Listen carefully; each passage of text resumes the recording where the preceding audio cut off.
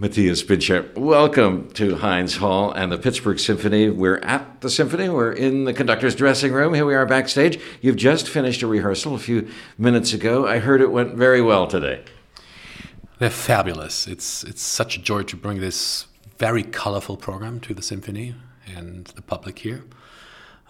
Big program, lots of notes, but lots of beautiful colors, French timbres, Bartók with a phenomenal violinist, Alexei, very well known by the orchestra. It has been so far a very, very wonderful and warm 1.5 days with the orchestra, and I'm much looking forward to those 2 concerts this weekend.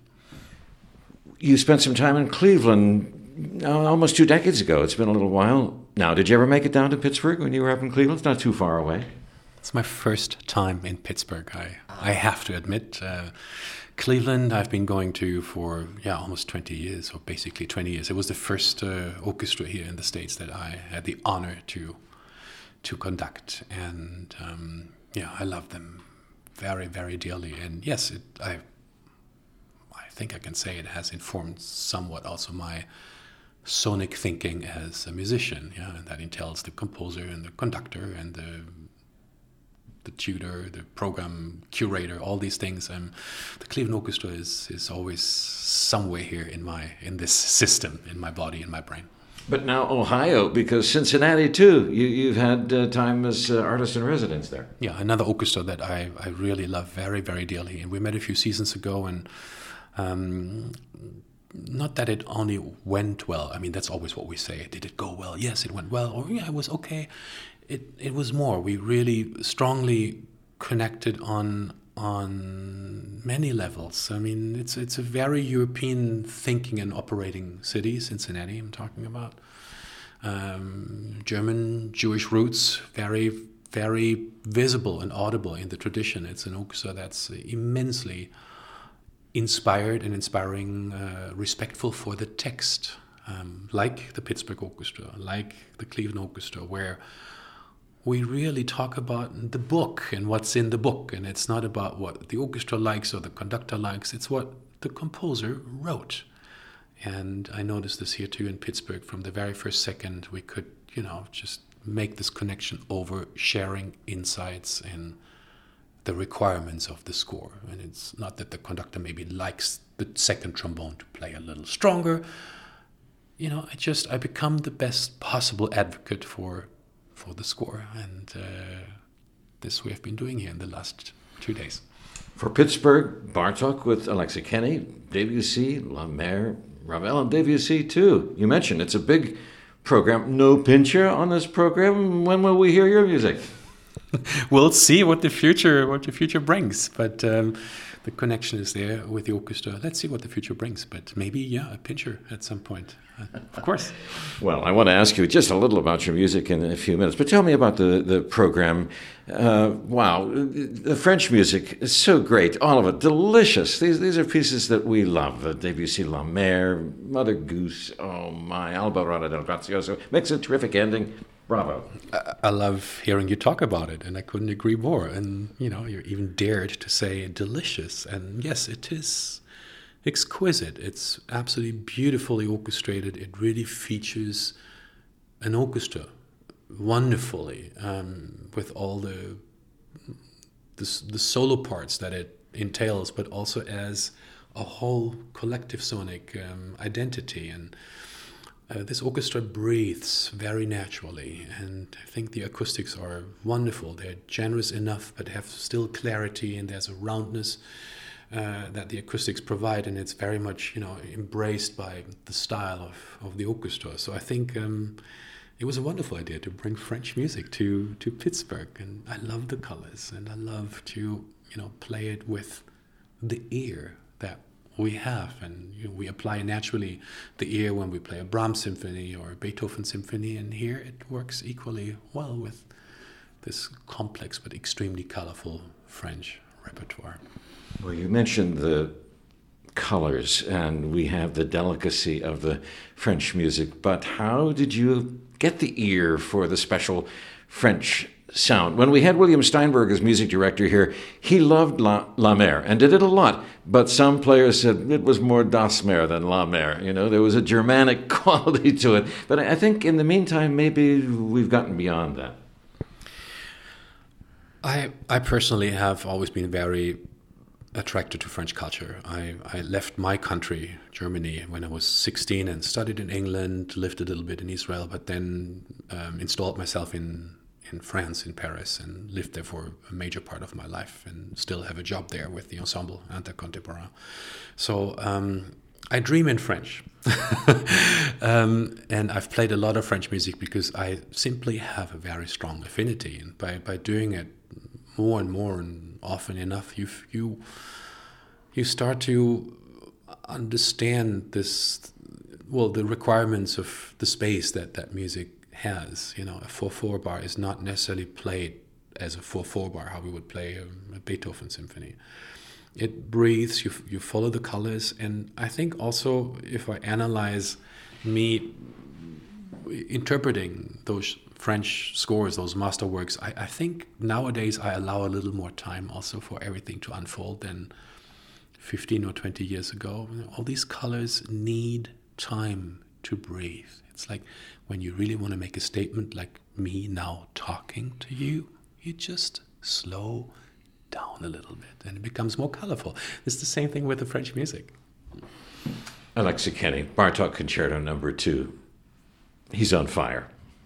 He's a gem, he's a sunshine, he's such a phenomenal and complete musician, and how he's really becoming this, what's the word, a prism of sound and articulation that he exuberates and sends out but also absorbs. So he's really, he's a transformator. I mean, it's like he is so charged with sound, but also he plays with the ear and is unbelievably flexible, and it's an extremely tricky and complex score, that second concerto by Bartók, and he delivers it to us and me on the silver plate. He makes it very easy because everything he does is organic.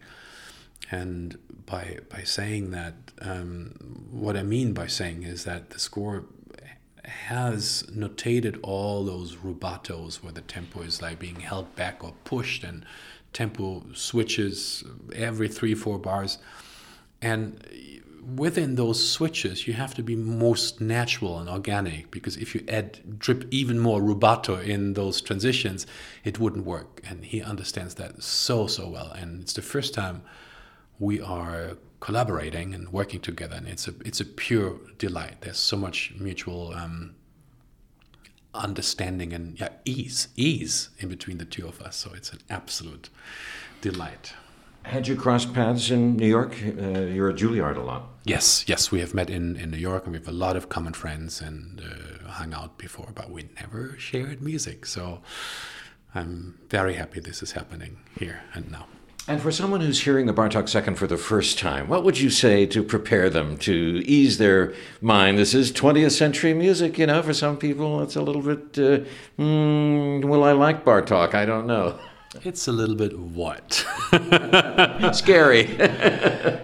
It's music that has been really written on the verge of entering modernism. Absolutely. There's a lot of special techniques that someone has used for the first time, but also like the landscape that he builds is deeply and truly rooted still in folk music of Eastern Europe, and it's music that dances and that grooves. So if you just allow yourself to groove with what you hear, I mean, you will have a beautiful stroll through this garden that we have planted for you. And I think anyway, like what Alexei does with the score is completely irresistible. So I'm sure you will appreciate and enjoy some very happy listening. Please tell us a little bit about you. We are meeting you for the first time here at Heinz Hall. Marl, North Rhine, Detmold, Germany, Hans Werner Henze. Tell us a little of your path, please. Well, I mean, I'll try to be very, very short, but I was a violin player and play the piano and percussion a little bit, and I started conducting when I was very young, 15, and I had the opportunity to stand in front of my own youth symphony orchestra where I was the leader of the second violins. And I started, I mean, I wouldn't call it conducting at this point, but, to touch sound with my brain and my body. And that was a very powerful initiation to really think about what music is, and made me instantly think about also writing my thoughts into this instrument of the orchestra. So I was not necessarily writing myself a little violin sonatina, but I was studying scores, and I started to write orchestral pieces when I was 15, 16.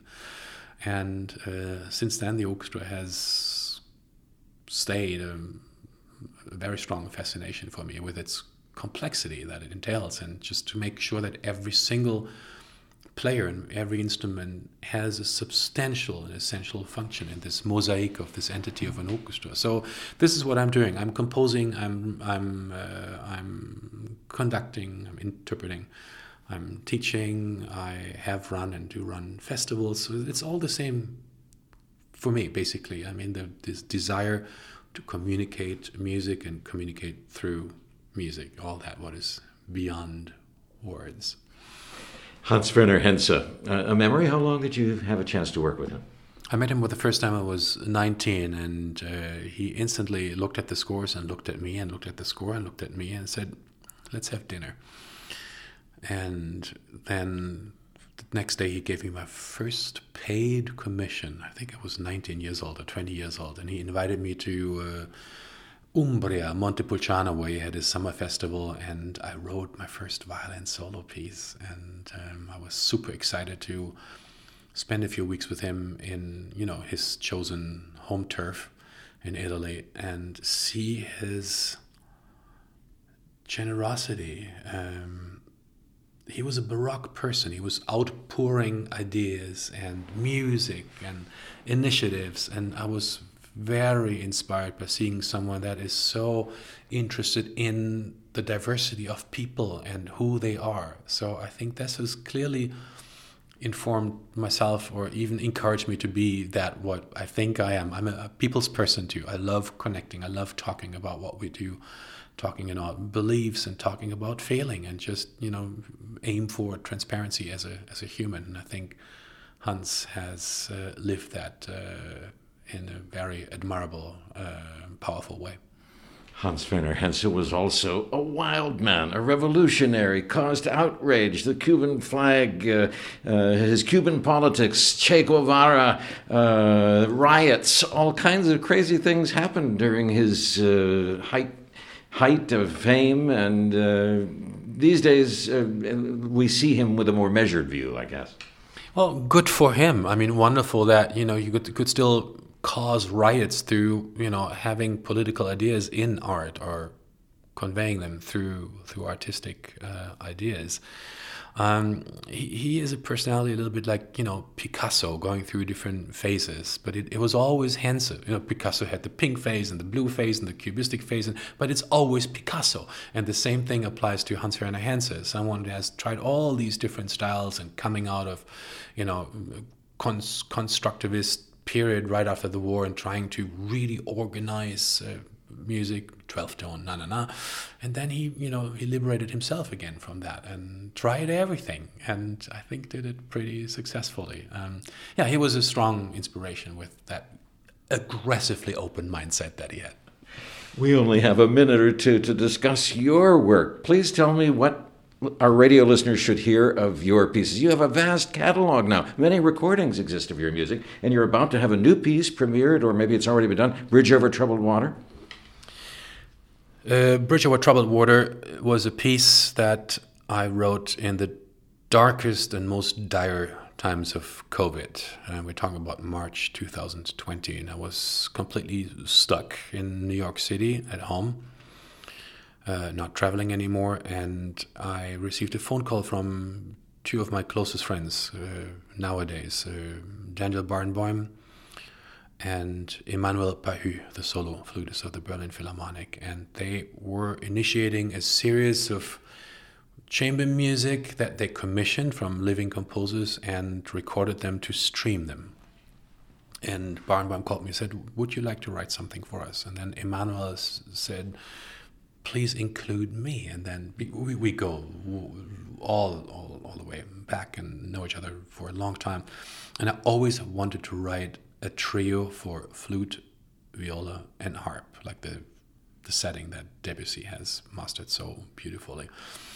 And they approved, and then that night I listened totally randomly. One of my composition students sent me a few songs that she loved, and there was Paul Simon, Bridge Over Troubled Waters, and I was so deeply moved by the velvety sound of Paul Simon's voice in the very beginning. It sounds like a viola, and then all of a sudden my piece started to come out of this, and the despair, but also to feel hope in this beautiful song inspired me to write my trio and staying in the same mindset than the Paul Simon song. I mean, there's no quotations. It has nothing to do with what you hear in the Paul Simon song, but the whole atmosphere, the ambience has inspired me to conceive that trio. And I've written chamber music, but as I said earlier, I mean, the instrument, the orchestra is mainly my instrument. I've written a lot of concertos, and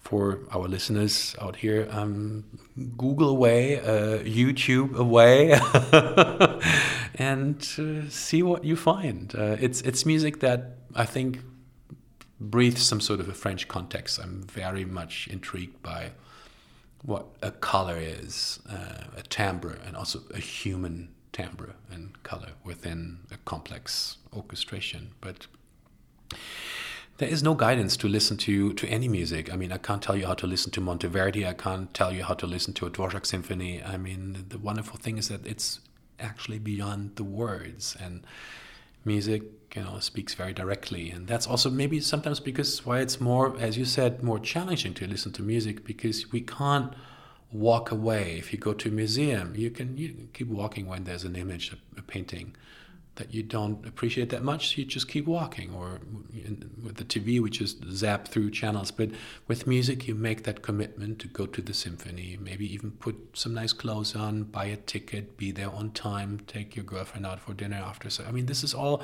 it's a ritual. And I think it's beautiful to understand that all of us that program those works and perform those works and work on the craft of our instruments lifelong, we really mean this, what we play for you. And I think it's always wonderful to come in with a curious mind and listen to any music with the emotions and sensations and experiences that you have. We play the music for you. We are not telling you what you should feel. You are yourself deeply by listening to music, and that's what makes it so powerful and unique.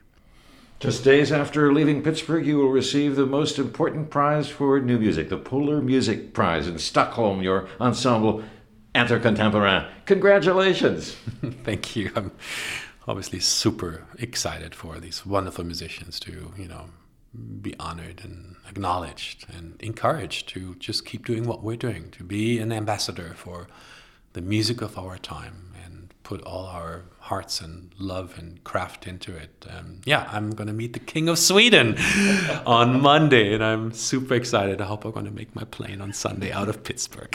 We'll work on that for sure. All the best to you. Alles Gute. So nice to meet you. And please come back soon. Thank you so much. Thanks for having me.